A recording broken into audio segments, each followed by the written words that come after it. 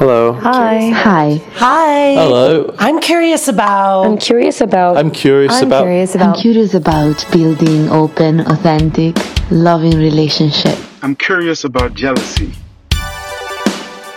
I'm curious about polyamory. Does it just mean that you're fucking all the time? How can I tell my parents that my partner is already married? I'm curious about How do you know when you're too busy to have another relationship? I'm curious about dominant and subordinate relationships. I'm curious about sexual health.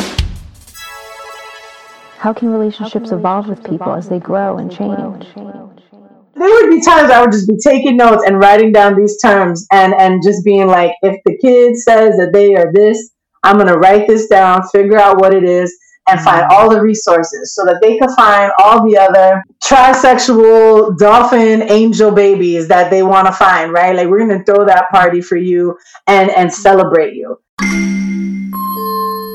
Welcome to the Curious Fox podcast, for those challenging the status quo in love, sex, and relationships. My name is Effie Blue.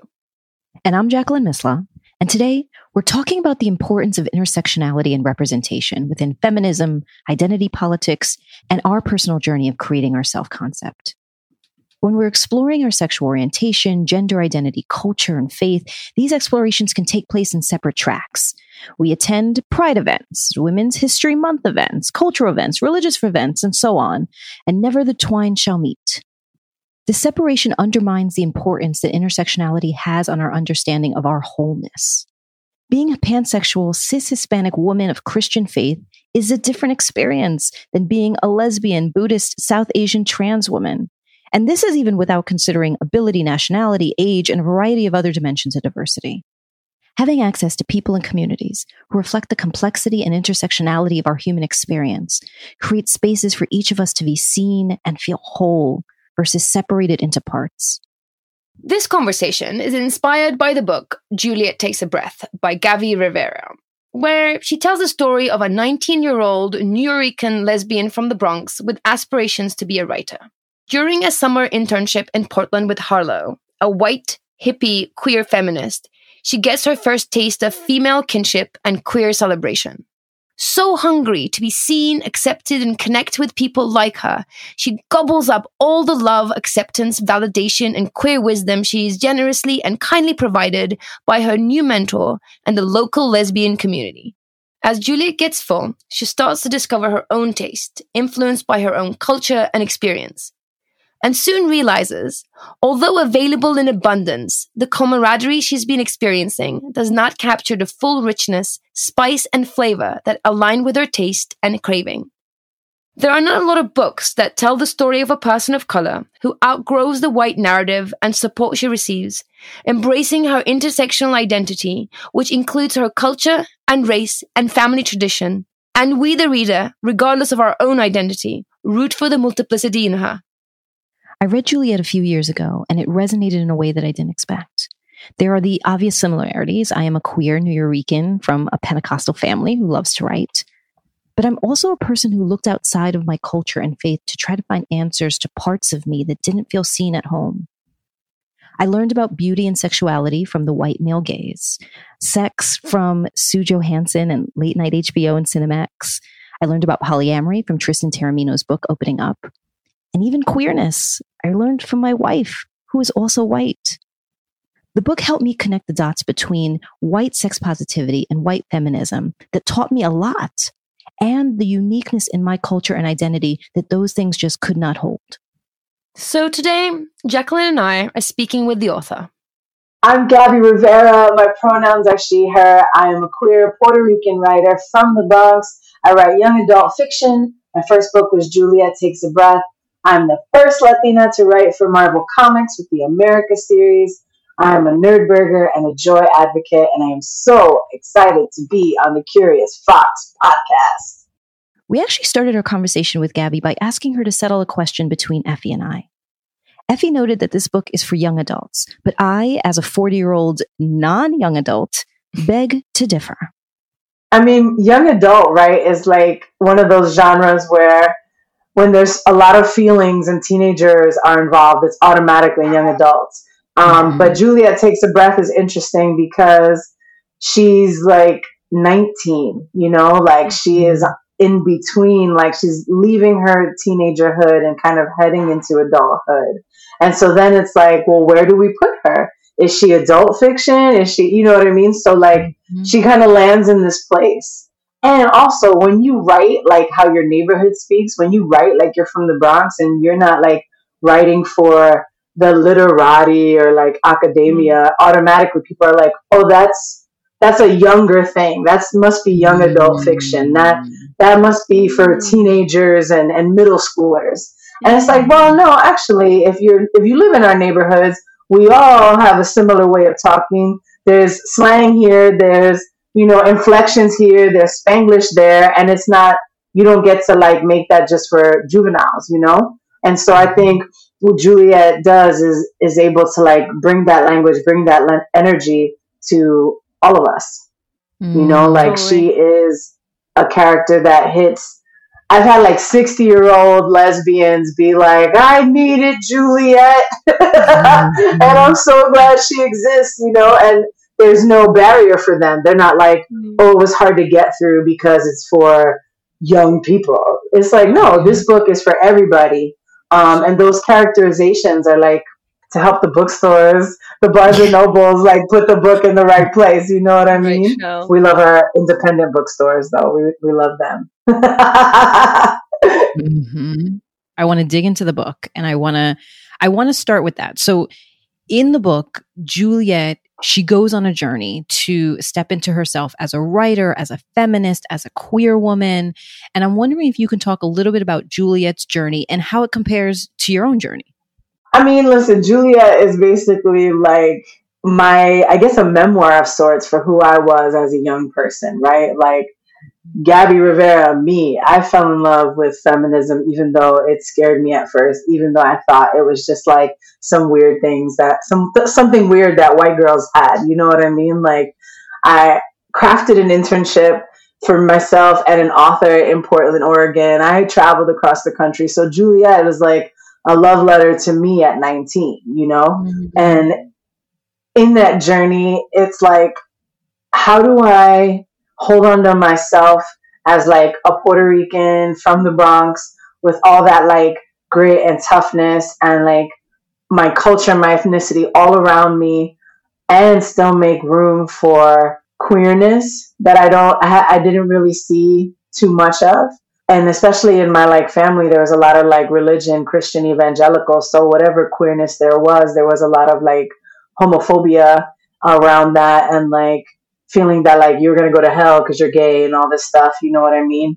So where's the room for that? Where's the room for feminism, right? Like Juliet is struggling with watching her mom manage an entire household, but still also like kind of cater to her dad in moments, right?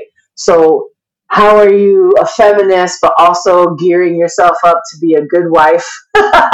You know what I mean? Like, so there's so many, it's like so many yes ands and so many contradictions that like, you know, her journey mirrors my own. I was like very, I don't know, frustrated, pissed off, and also so excited because I just knew there was better. Once I went to college and I saw that there were like gay people out in the world doing their thing and like thriving, and like queer women of color who were feminists, who are like doing things like being beekeepers on farms somewhere, right? Like things I didn't see in the Bronx, like lifestyles that I didn't know were possible. Yeah. Once I could see all of that, once I was on my own traveling and meeting people, I was like, oh, there is a life for me. A good one. I just have to build it. And like that is the energy I like infused in Juliet, because it's like a lot of times I didn't imagine that I would have that good life because I was queer, because my gender presentation was changing from feminine to more masculine. Like all I really saw was like dead ends or like unhappiness or like being cast out of places, you know, like always having to fight people to just be allowed to exist. But when I was out there and talking to folks and building community and falling in love with queer people and trans people and gender nonconforming people, right? Like, that's when I was like, oh, there's a really good ass life out here for me. it might not be this little corny life that you people want me to have in your small-minded selves. Y'all are just going to be jealous of the like fabulously homosexual life I'm about to live. Like, yes. So you pulled at this thread a little bit. I'm hoping we can continue to go down this road. One of the themes in the book is about the role of intersectionality and how in that the role that it plays in thinking about all of who we are as we search for ourselves and our people. And specifically, Juliet grapples with translating white feminism, which she learns a lot from, but into something that can hold her brownness and her queerness. And so I'm wondering if you talk a little bit more about that, about the experience that you had observing things that are new and wanting some of that, but then also not seeing yourself in that space. Oh my gosh. You know, it's really interesting, right? Because I love that you named that like white feminism for Juliet is something that she learns a lot from. Because I think that when those are our first texts, like if you're just reading white male literature like Catcher in the Rye or like On the Road by Jack Kerouac, right? It's not that those texts are like devoid of brilliance or like devoid of humanity or learning lessons. It's that they can't. They are actually unable to lift you up completely, right? Like they are not for you, essentially, right? Like you are adapting yourself to that text. You are saying, okay, here's this white guy, and now I'm going to kind of put myself in his shoes and like take on these lessons, right? But when something is written for you, it like hits the spirit in such a different way. There were moments in my life where I have aligned myself with like white lesbian feminists, right? And all of that was super good. And there was a lot of uplifting in our queerness and coming together. And then when racist shit would happen, these chicks would scatter. Or there would be like some gaslighting where like so-and-so didn't really mean it. And like, you got to understand where they're coming from instead of addressing the harm that like their racism actually enacted on all of us. And when you start to see that kind of shit, when you start to see, for lack of a better term, when you start to see bitches acting funny like that, it really makes you reevaluate who you are aligning yourself with. And it is like I was pushed to find more of my own people. I was pushed in the best way to like read Audre Lorde. I was pushed in the best way to read books like Queer Brown Voices, talking about LGBTQ Latinx activists from the 40s, 50s, and 60s, and really finding the root of where my people, our people, have been doing this work. And it is a work that will actually continuously show up for who I am at all times. And so that is what Juliet encounters. Harlow's feminism, her white queer feminism, lifts Juliet up to a certain point, but then there's no more air left for her. Then she has to find the oxygen somewhere else. Then she has to find folks that are including her brownness, her chunkiness, her Puerto Ricanness, places where Black feminism and brown feminism and womanism come together and like create this other magical, wholly affirming space and spaces, right? And so that's what it is. Like, and there's a turning point for so many of us where like I felt like I wasn't even allowed to demand more of those white lesbians because, oh my gosh, look how much we've done for you. Look at this community that we've built here for you. We're really trying our best here. Can't you see that we're just good people? And it's like, okay, yes, but also you are putting some blame on me. And also you're making me try to like waste my energy on making you feel better instead of like, again, acknowledging harm and saying I will do better. And a lot of time kids think that they got to accept what is given to them because people are coming from this alleged good place. When it's like, okay, you can accept that, but you can also demand more. And you must demand more. And I see that in the book. I love that as Juliet is sort of spending time in Portland, she does get a lot out of that, right? And only when she sees what is more out, when she goes to Miami and she finds out what is available, like her heritage and her wholeness, then she realizes there's more out there for me. And I think it is, you don't know what you don't know, right? And I think this is why, and we're definitely going to go into representation in a minute. It's one of our, one of the things that we really want to explore. But I think that's what happens for her. She's comfy and cozy and is learning something, is growing. And then she sees, oh, like there's all this more stuff out there. And I think it is that. I think it is making sure that those stories are out there as well. And only through finding out about those things that you can reach the extent of your identity. Yes. And what's really beautiful is that also we're like conditioned to imagine that if we leave where we're from, we'll find better. If we go outside of our ethnic communities, we'll find more acceptance, right? But the magic for Julia is that when she does that digging and exploring, she finds queerness in her own family, right? She finds out that her tia is like bisexual from like 1981. She finds her cousin is the one that leads her to like queer, trans, people of color, like party spaces, So in a sense, she's gone on this journey, but literally comes back to herself. And it's her family and her people and other Puerto Ricans and other people of color that like hug on her, love on her, and remind her that like everywhere she goes is home and has the potential to be uplifting and safe and magical and beautiful, And so, yeah, like that was important to me, especially as a kid coming up in the Bronx, because the Bronx is one of the poorest districts in the whole country. And there's this narrative that you got to get out. You got to get out. In order to be great, you got to get out. And sometimes that's true. And then also sometimes where you're from is the best place for you. Where you're from always is going to love you. Like where you're from, people that are queer and trans and disabled and whatever it is, they live there too. Mm-hmm.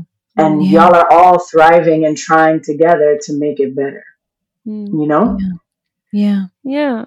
What was that like for you personally? Like, Juliet's story is awesome. Did that parallel with your story? And how did you work to address the gap between what was available to you and what you needed? Oh my gosh. I am like a community. Why was I going to say a community slut? No, that's not the right way. But I have always been a seeker. I've always been a seeker. I've always looked for that which I cannot find. So when I was falling in love with poetry, right, but the poetry scene in my high school was very bland, I searched and searched until I found the New Eurekan Poets Cafe. And that was slam poetry. That was like Black poetry, Puerto Rican poetry, like urban New York, gritty, brilliant spoken word. And the same thing with like, being a queer person of color, like searching and looking for those parties, oh my God, there was like a party called Choice Cunts back in the day. And it was all like reckless, beautiful lesbians from all over, right? And like, it was this raucous, like underground party. And then finding like writer spaces for LGBTQ folks and finding like fat positive places, right? Like just always looking because I needed it. I needed it to feel safe. I needed to feel inclusive. I was getting pushed out of the church. I was getting pushed out of Latino straight clubs, like dudes straight up being like, what the hell are you? Get the hell out of here. Like, get the fuck out of my face. You know what I mean? Like, and I'm just trying to hang out with my cousins at the club that they like to go to. So it's like when you get pushed out of all these spaces because you look different, because your sexuality is different, because they think you're going to hell, it made me a freaking seeker. It made me be like, where are my people? I must find us. And if I can't find us, I'm going to create the space that I need to feel safe. Like, I've done it all. I even hosted queer women speed dating in New York City because I was like, I'm looking for love. Everyone's looking for love. Let me host an event that's going to bring people to love each other. So if I can't find it, I'm going to make it. I love all of that. I think, growing up, similar to your experience, Puerto Rican, grew up in New York, religious background, never felt like any space was my space, right? So I didn't feel Hispanic enough because I'm light, but also I think for a long time I was seeking out to be as white as possible, right? Like everything in the media was saying that if I stayed on the path of the Puerto Ricans, I was going to end up in a place that I did not want to end up. And so instead, if I had the white house and the white husband and the white picket fence and the white kids and the white dog, like all of that would be my pathway to success and to joy. So I would try to surround myself with white folks, but they were like, "Yeah, you better talk about it." Exactly. There's a little too much melanin. There's a little bit too much of an accent. There's a little bit too much. You don't really fit in. So then I would go sit at the Spira table. I would go sit with the Hispanic kids, and they were like, your accent actually is not strong enough. Your melanin is not dark enough in your history, and you don't speak Spanish right? They're Puerto Ricans. I did my whole master's thesis on the fact that why Puerto Ricans don't speak Spanish. But there was so much of I didn't fit into any of those spaces. I had too much faith to be in secular spaces. I had too little faith to be in religious spaces. Like I was a man without a country. And Effie and I have talked about this. I mean, Effie is kind of a global immigrant and global citizen. And I love what you were talking about in terms of all of these different communities and experiences can unlock possibilities and unlock insights, but you're not going to find home outside of yourself. That you can keep going to all these spaces looking to fit in, but the only place that you can fit in is within yourself. And so how do you leverage all of those insights to say, that feels right? What was the responses of folks when you were creating these spaces, when you were doing the speed dating and creating, and poetry sets up? Like what were the responses and what were you seeing and feeling when folks could come in and feel seen and connected in ways that they had not before? Oh my gosh, it was just electric. Like doing the lesbian queer women speed dating at the Strand bookstore in New York City, the couple of times that we were able to host it was like, it was so exciting and so giddy and goofy. And even the Strand people were like, oh my gosh, when we do this for straight people, it's 100 women and 4 men. And when we did it for queer folks, gender nonconforming and women, it was we were 200 plus at every turn. People were showing up and they wanted to connect in this nerdy way. Right. And it's also it was at the beginning of that shift where I think queer folks were damn, a lot of our social interactions revolve around drinking or the bar or getting trashed at Pride. And people were starting to do other nerdy things, right? And speed dating was a part of that, coming together and doing a book club and I don't know, knitting sweaters for your cats, whatever the hell it was. People were starting to do different things. And so it was just an exciting and refreshing moment. And also it was not overly sexualized either, right? It wasn't Shane and the L Word banging through 40 women in a week. It was hey, here's some quotes from Ruby Fruit Jungle. Find the person in the room that can finish the quote, right? And here's the speed dating prompt. Talk about your favorite Taylor Swift songs. It's just regular people stuff. And I think that is what had all these queer folks gravitating to what we were doing. Even when I was writing for the feminist lesbian website Autostraddle, the articles that we were writing were just reflective of who we are as people overall, not just our queerness. So folks were writing articles about their parenting journey, the crushes that they had on Beyonce growing up, their lives as lesbian candle makers, right? Just all sorts of nuanced ways of living. And I think that is that was the exciting part. That was the fun part for the types of community that you can build are infinite. When I'm doing talks and I'm going to schools and kids are hey, I am Native and disabled and I love Pokemon. How the heck am I supposed to find community? And I'm look, you've got 3 places to look. And if those 3 places, right, don't serve you, you get to throw the pajama jam party for the disabled native kids who love Pokemon. And they will come.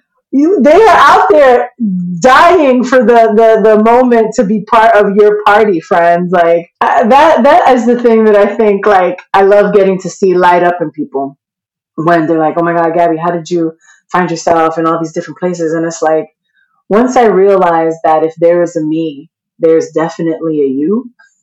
If there's a me searching for this, then there's another person out there searching just as hard and hoping somebody invites them in. Like, it really freed me up. It really allowed me to, like, be like, okay, I will move forward in this without fear. I will be as open as I possibly can, and wherever I can, invite people along with me. And I think that's, like, for me, one of my favorite parts about Juliet is that she invites you along for the ride. Mm-hmm. There's so much room in her thought process and what she's afraid of, in her anxieties, in her joys, in her triumphs, that no matter what your upbringing or backgrounds or sexuality or whatever it is, no matter what or who you are invited on the ride with her. Mm. If there is a me, then there's a you. That's beautiful. Yeah. Yeah. You're a writer, and so words are very important. And I'm wondering about, how do words help us find connection to who we are and to who we want? And what are the barriers of words sometimes? You and I had a conversation in prep for this, and you were talking a little bit about some things in your relationship journey and some words that you were like, that doesn't work for me, and finding better words. And so I'm just wondering if you can share some thoughts in your own life around finding words that help you feel like you fit, finding words that help align to your truth. Yes, listen, words have people tripping, right? Like, people get so, oh, how are you going to call yourself this? And how are you going to call yourself that? And that doesn't exist. You can't be trans because that's not real. And I don't like that word. And how can you be bisexual but also asexual? That don't make sense to me. And it's like, joke's on you, because I don't care. I loved working with LGBTQ youth because they will be coming up with all of these things. Like, they'd be like, I'm a demi girl who is a gray ace, who is also trans mask, who is XYZ. And there would be times I would just be taking notes and writing down these terms and just being like, if the kid says that they are this, I'm going to write this down, figure out what it is, and find all the resources so that they can find all the other trisexual dolphin angel babies that they want to find, right? Like, we're going to throw that party for you and celebrate you. And I think a lot of people, instead of embracing that, are just like, no, how dare you? How dare you try to make room in womanhood for trans women? How dare you try to take this and call me cis slut? Like, it's just so boring, and you should feel embarrassed if that is your response to somebody naming themselves and finding joy in that naming. You should feel so fucking embarrassed that that's the thing that is tripping you out, and that's the thing that makes you want to harm somebody else, right? So, like, I find so much joy in thinking of new things to call myself. Like, right now, I'm like, I'm a butch mama. I also feel like I'm a mom dad, right? Like, if you could merge those two words together. My girl calls me her lover boy. I'm her her husband, her, like, butch wife. Like, there's so many playful terms, you know what I mean? Like what you were saying when we were talking about polyamory, right? Like, me and my girl, like, I'm monogamous, she's polyamorous, and we are, like, committed to this love thing with each other. And so we were talking through terminology. I was reading Polysecure, I was following the polyphilia blogs, and we came across the term, like, anchor partner. And that's, like, the person that you're kind of like, okay, with you, we could, like, build a life. Let's have kids. Let's, like, get a home together. Like, it's going to be me and you. Maybe we even get married or something. Or, you know, whatever it is, whatever you don't have to do all those things, but this is the person that you're like, I am committing to you in this particular way. And we were talking about it. I was like, baby, I don't want to be your anchor partner. Like, to me, that makes me think of like rabid white Republicans talking shit about immigrants and like anchor babies, right? That's a horrible term. Babies that like lock you into being an American citizen, and that pisses off the Republicans. So I don't like that. And also, when I think of anchor, I think of this big ass heavy thing that you throw down into the ocean, and like with its hooks, it like digs into the ocean floor and you ain't going nowhere. And I was like, baby, that's not us. That's not us. And so when we're in the car, we're talking, I'm like, for me, it's more like we're putting down roots together, and we're letting those roots just like flourish into the ground, and they can link up together. They can reach out and connect with other folks. I would rather be your root partner. And that felt so good to us, you know? And like, it felt really empowering. And it was like, okay, for the people who are poly, who created the term anchor partner, that must have felt so good to them to create that term and provide language for their experience. And that allowed us to jump off from there and say, hey, okay, but now we need it to be this. We need it to feel this way. So from anchor partner, now we are root partners. And so like language is beautiful in that way. In the terms that no longer suit us, we get to like craft new ones and almost like future cast for the next generation, right? Because some kid's going to be like, root partners, I don't want to be in the dirt. I want to be your like cloud boo. You know, we're going to be cloud boos together, because we're just going to be up in the atmosphere, gathering all that joy like raindrops. You know what I mean? Like disappearing when we need. Oh my God, I just created a new term. You see Trademark. Turning your first. Yeah. Why are people so afraid of that? It's true. Yeah, I think what you're saying is so true, in that it's really about being conscious about your experience and then creating words that feel good about it, right? And I think the point is you look at your relationship and you define it in a way that is not, that feels good for everyone, right? So you and your partner spoke, and then the idea of an anchor just didn't sit right with you. And having heard your reasoning for that, I'm like 100%. I can see how it can be really. It just does not fit people, right? But what polyamory has allowed is exactly what you said, which is to create a relationship. To my language would be to design a relationship, and then call it whatever feels good to you, right? And I love that the clouds, you know, the cloud boos, or root partners, or anchor partners, or nesting whatever feels good. As long as it really defines and makes you feel good and seen and heard in a relationship, and it feels right to you, and it speaks to your experience and to your relationship, I think we should just call it whatever we want. Yeah. Effie says that sometimes language can bring us to the same page, but not the right paragraph or sentence. And I think that's what you're talking about there. I think that's brilliant when, you know, because it was the first time that I realized that language, as what you all are saying, it opens the door, but it also can be a barrier if you let it stop there. Sure. That it's going to bring us to the same, we're going to get into the same room together. We're going to get close, right. But then it's up to us to have a conversation about what really fits and what feels right. Right. I love what it brings up, though. I love that conversation around like what polyamory look and feels like for you, Gabby. Yeah. And I'm interested because in Juliet, there's, an exploration or an understanding and getting to know of non-monogamy. And she kind of explores that. And so it feels like you're going through that in your life. I'm waiting for the non-monogamy book now to come out next. Oh, I am working on it. Listen, y'all, like I took on polyamory also like as a first time pregnant person. So I was like navigating polyamory for the first time while also navigating like morning sickness and like highly emotional like weeping sessions. And my girl is just like, baby, you can do this. We're going to do this. You got this. One hand, she's like giving me my little snacks, right? Because I'm like, I've got all this heartburn. And so she's making me the little crackers. And in the next session, she's like, and I'm going on a date.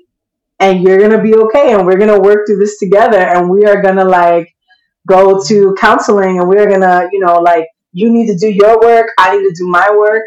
It has been a wild ride. And I've definitely been doing my best to document it. But yeah, polyamory, y'all. How is it going? Well, I have a baby now. Yeah. And you're still together. You have the baby and you're still together. Those two things. Yes. It sounds like. Yes, we have the baby. I have the baby. We are still together. And there's also like a poly boo for my girl, right? So they're like, our relationship has expanded in so many ways. And polyamory is something, it has been really wrenching, really emotionally wrenching, but it has also, I have uncovered so much shit and trauma that I have been holding on to that I didn't even realize was impacting my relationships with people through polyamory, right? Because at a certain point, I had to stop pointing the finger at my girlfriend, being like, why are you doing this to me? Why are you doing this to us?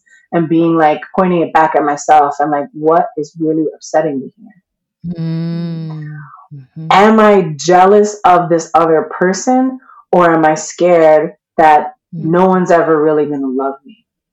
Mm-hmm. And if I'm scared that no one's ever really going to love me, how am I not seeing all the ways that my girl is loving me with her whole heart? How am I not recognizing that this person who's taking me to my prenatal exams, who's like slicing up apples and crackers so my stomach doesn't hurt, who is calling my mother on her birthday, who is planning a baby moon with me, like who has invited me into her home to meet her teenagers, to love her. How am I not seeing that this person is offering me all the love I have ever dreamed of? And that by opening myself up to polyamory, I am allowing her to be loved in all of her fullness. Mm-hmm. So is this really about jealousy, or is this really about like having to expand my notions of queer radical love? Mm-hmm. Mm-hmm. And that is something that I had to learn on my own, because when I would hear other people talking like that, I'd be like, man, you guys just drank the Kool-Aid. You trying to just be greedy and date everybody. Like, I'm not, you can't fool me. I'm from New York. You know, like, but digging deep into it, it has been such a like wild excavation, and it's something that I'm so thankful for. Mm-hmm. And a year in, I'm finally experiencing moments, big, beautiful moments of like compersion, where I'm excited for my girl when she's like out on a date. And there's been moments where I've connected with like the people that she's gone on dates with, or someone that she's seeing, and have had beautiful conversations and like hangout times. And I feel like my community is expanding through this. And even though I'm the monogamous partner, I kind of love the idea that if and when anyone I am interested in comes along, that like there's room and freedom in my relationship to explore that. Yeah, I mean, it is wild. It is wild, y'all. But like with her, with us, like anything is possible. And I feel so loved, so cared for. Like it's a beautiful thing. Yeah. Nice. Just as a future reader of the book you were writing, I think the place that I hope that you talk about and you're sharing a little bit now is in terms of really feeling seen, is my experience has been that within non-monogamy spaces that we often have to defend against the monogamist perspective and judgment. And so we're like, it's great. Everything is great. There's just compersion and orgies all over the place. We just are love it. And then, I was like, nah, this doesn't feel like that at all. This feels terrible. Like it was so much. I'm like, this is awful. I hate it. I don't like it. Right. I know that this is stirring up stuff in me. I know it's about me, but like, goddamn, it's hard. And I haven't found enough places where there was a conversation around how hard it actually is. And the things you have to learn and navigate, and the conversations that you have to have, and the ickiness around it. And there's a lot of that. And I understand why, because we don't want to add more fuel to the fire against non-monogamous relationships. So we're trying to be like, it's great, it's great, it's great. But when it's not great, it makes you feel really lonely. And so, appreciate that you're going to dig into some of what is difficult about it so that people can experience and see both the barriers and the struggle and the joy and the possibility, because it all is there. It's all of it. Yeah. I mean, listen, me and my girl joked that the book is going to be called Forever Crying.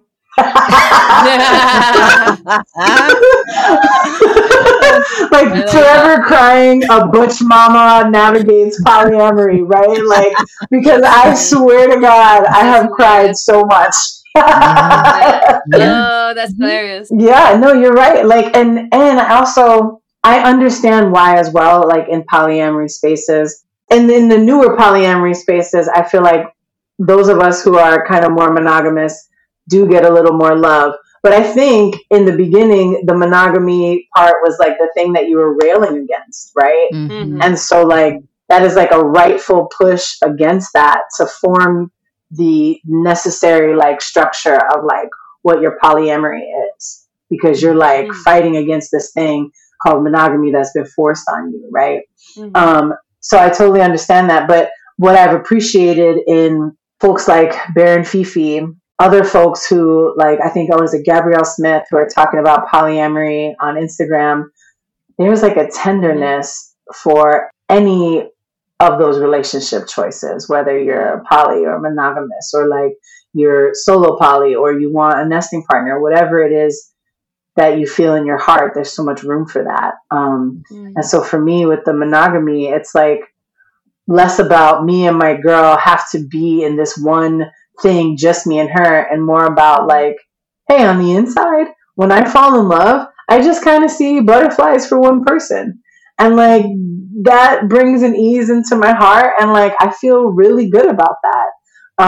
And I don't really think about other people, you know, like I want friendships, I want like goofy times, but like once my heart is yours, right, then that's kind of it, you know? And that feels really good and sweet to me. And what has been really helpful is like I have been learning that that doesn't mean that my love is like the purest love or the best love, right? It is literally just how I am loving. And so for my girl, for her to be able to love me with her whole self and have room to share different types of love with different people doesn't take away anything from us. And it is more about like her and her internal self and her capacity and what makes her feel fantastic. You know what I mean? It is a trip. It is a wild ride. Yeah. In thinking of talking about the complexity of both the barriers and the struggles and the joy, I want to talk a little bit about that, because joy is such a point of passion for you. And so, you know, when folks are talking about their journeys in POC communities and queer communities, we are talking about the barriers and the struggles and the work and the things that we have to do to overcome. But the point of that journey is joy. And so, you know, I'm wondering if you can talk about the role that joy has played in your journey and the importance of us focusing on joy.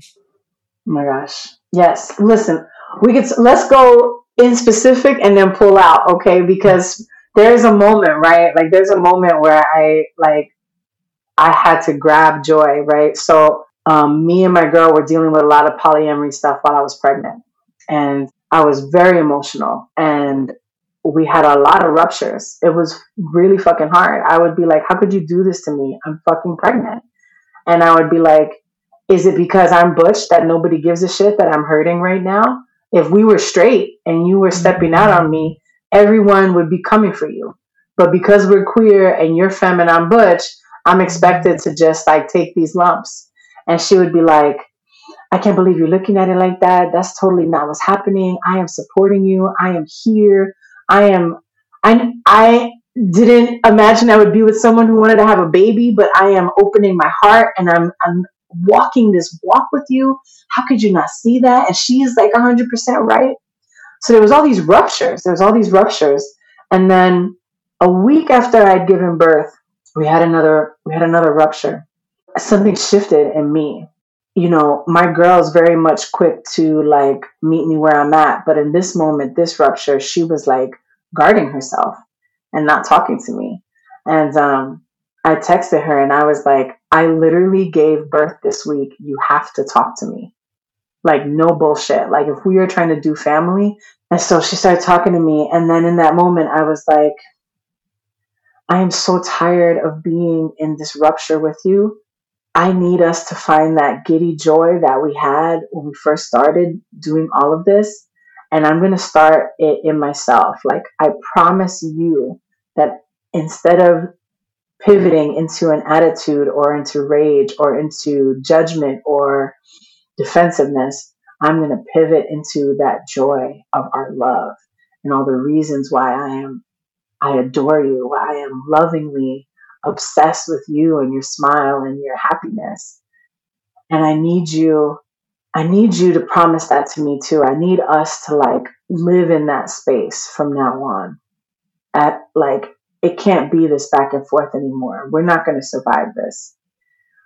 And so she took her moment, she thought it through, and then it was like, yes, I will meet you there. We will meet in our joy. We will communicate from that place no matter what happens. And since that conversation, I see it, I feel it. Like the ruptures, like those ruptures that we had do not exist in this space right now. And I trust that no matter what we go through, no matter what's coming our way, like that core promise to like root in our joy and in our giddy love, like that is the thing. That's the magic place. That is like everything right now. I'm just letting that land. That's what's happening right now. That really resonates because I do think that that is true. That the way in which we frame our mindset, we will see evidence of those things, right? That our brain is trying to find evidence of the things that we want to see. And so if you're looking for the joy, you will find that. And if you're looking for deception, if you're looking for disrespect, you're going to find examples of that. Yes.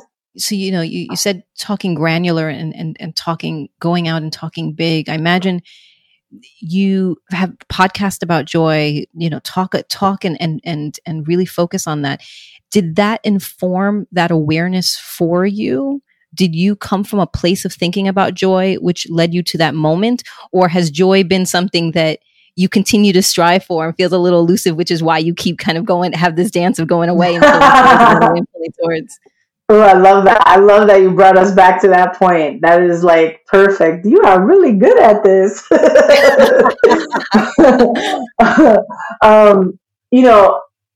I like to joke around and be like, I'm from New York and we do not grow up believing in joy. We grow up ready to fight. But I think also joy is interesting because I never had it as like a personal concept. I think I understood like happiness, that I could be happy if I caught the train at the right time and made it to work on time and like had a good lunch. I could feel happy. You know what I mean? But joy as like a deep rooted, like radical, political, like spiritual practice, that is something that I have been working on in the last like 10 years or so. And even more specifically, even though it was relatively soon, or relatively like in the last 10 years, this is something that happened recently, kind of, was like when 45 was president of the United States. I grew up with that sucker in New York, and he was always in the paper for lying about stuff, for swindling, getting sued. So they used to call him Donald Trump in the paper. That's how I grew up learning about this man, right? And so for me to see him become president, I was just like, wow, this is the dupe of the century. This shyster, this con man from birth has just swindled the country. Okay. And I saw the devastation in people everywhere. If you were riding the subway that morning when he was elected, it was fucking silent. People were devastated and pissed. We were like walking around. And this is a city that experienced, 9/11, right? So we've been through some shit in New York. And that motherfucker getting elected really leveled people. And what I noticed was when I was traveling for my work gigs, talking to students, talking to teachers, talking to librarians, talking to corporate leaders even, people were gutted. And everybody, then he started doing the Muslim ban. Then he started talking about the wall. Then all the white folks started coming out of the woodworks with their white supremacist protests and their tiki torches. And people in my circles were like, I'm fucking scared.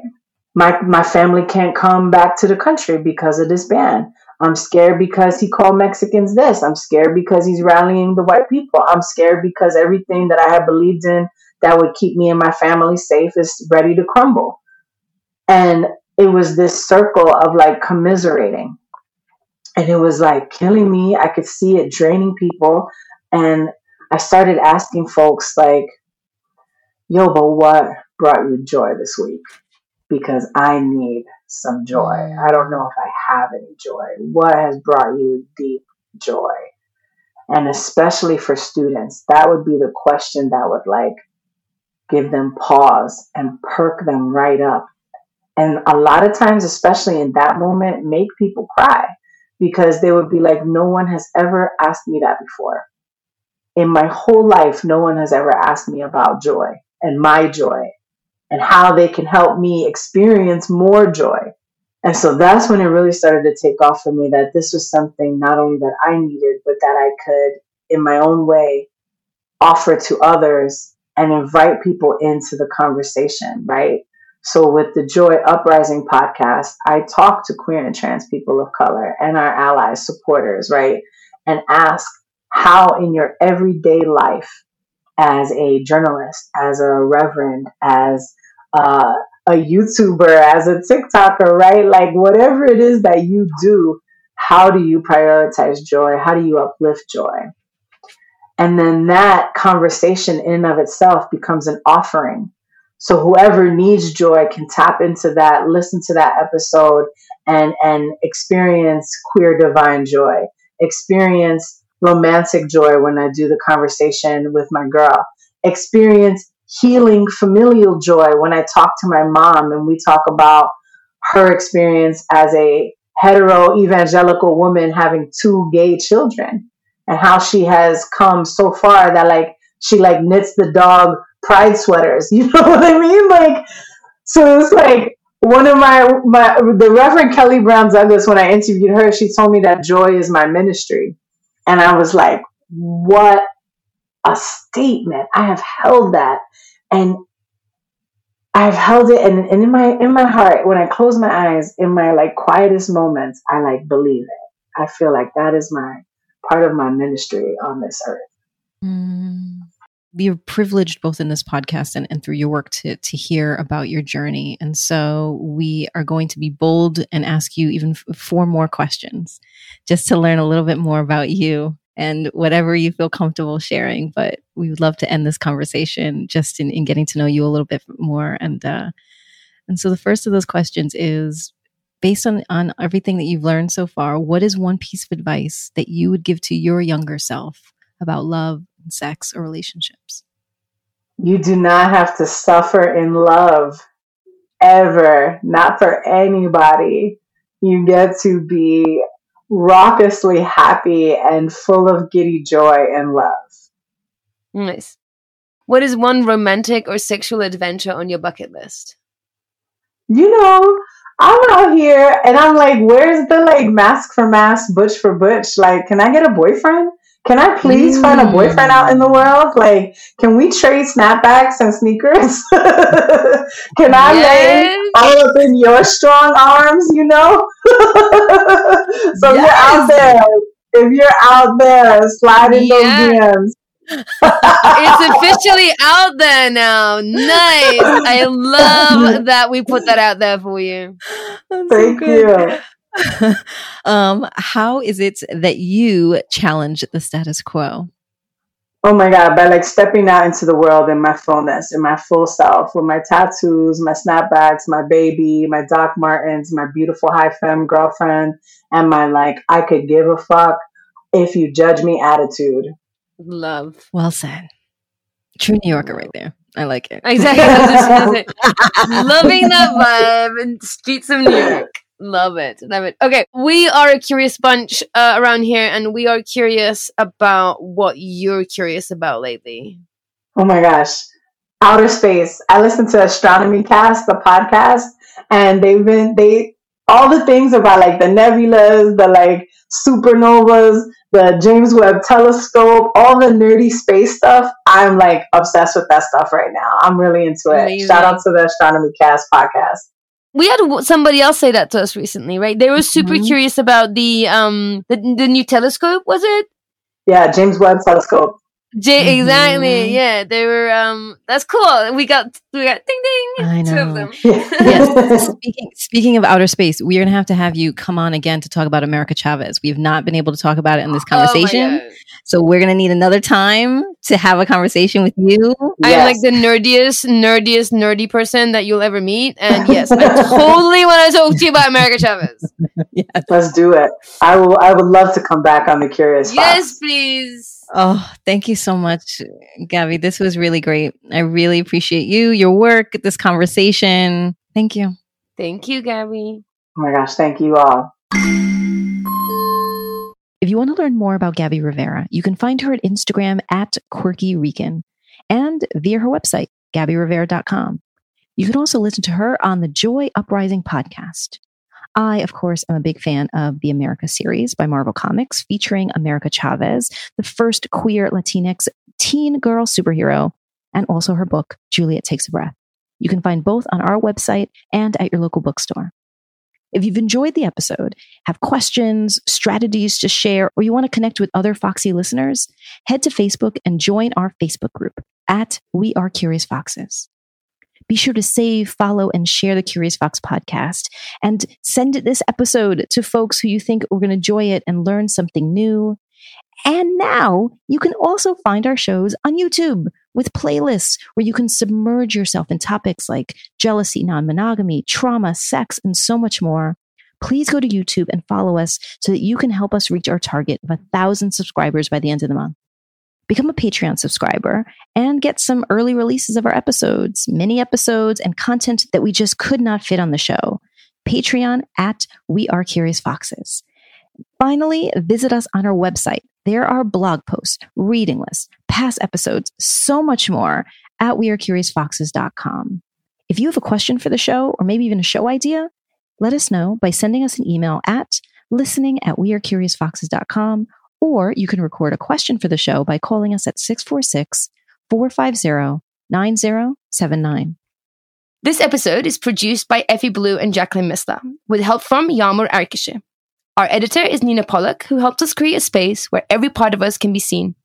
Our intro music is composed by Dev Saha. We are so grateful for their work, and we're grateful to you for listening. As always, stay curious, friends. There's New York happening behind me with the sirens, by the way. I'm trying to find yourself. Like, oh my God, that's my city. Yes. I think that resonates with everybody. Shake it, shake it, shake it, shake it, shake it like a Polaroid picture. And we're grateful for... What? Curious Fox Podcast is not and will never be the final word on any topic. We solely aim to encourage curiosity and provide a space for exploration through connection and story. We encourage you to listen with an open and curious mind, and we'll look forward to your feedback. Stay curious, friends. Stay curious. Stay curious. Stay curious. Stay curious. Stay curious. Stay curious.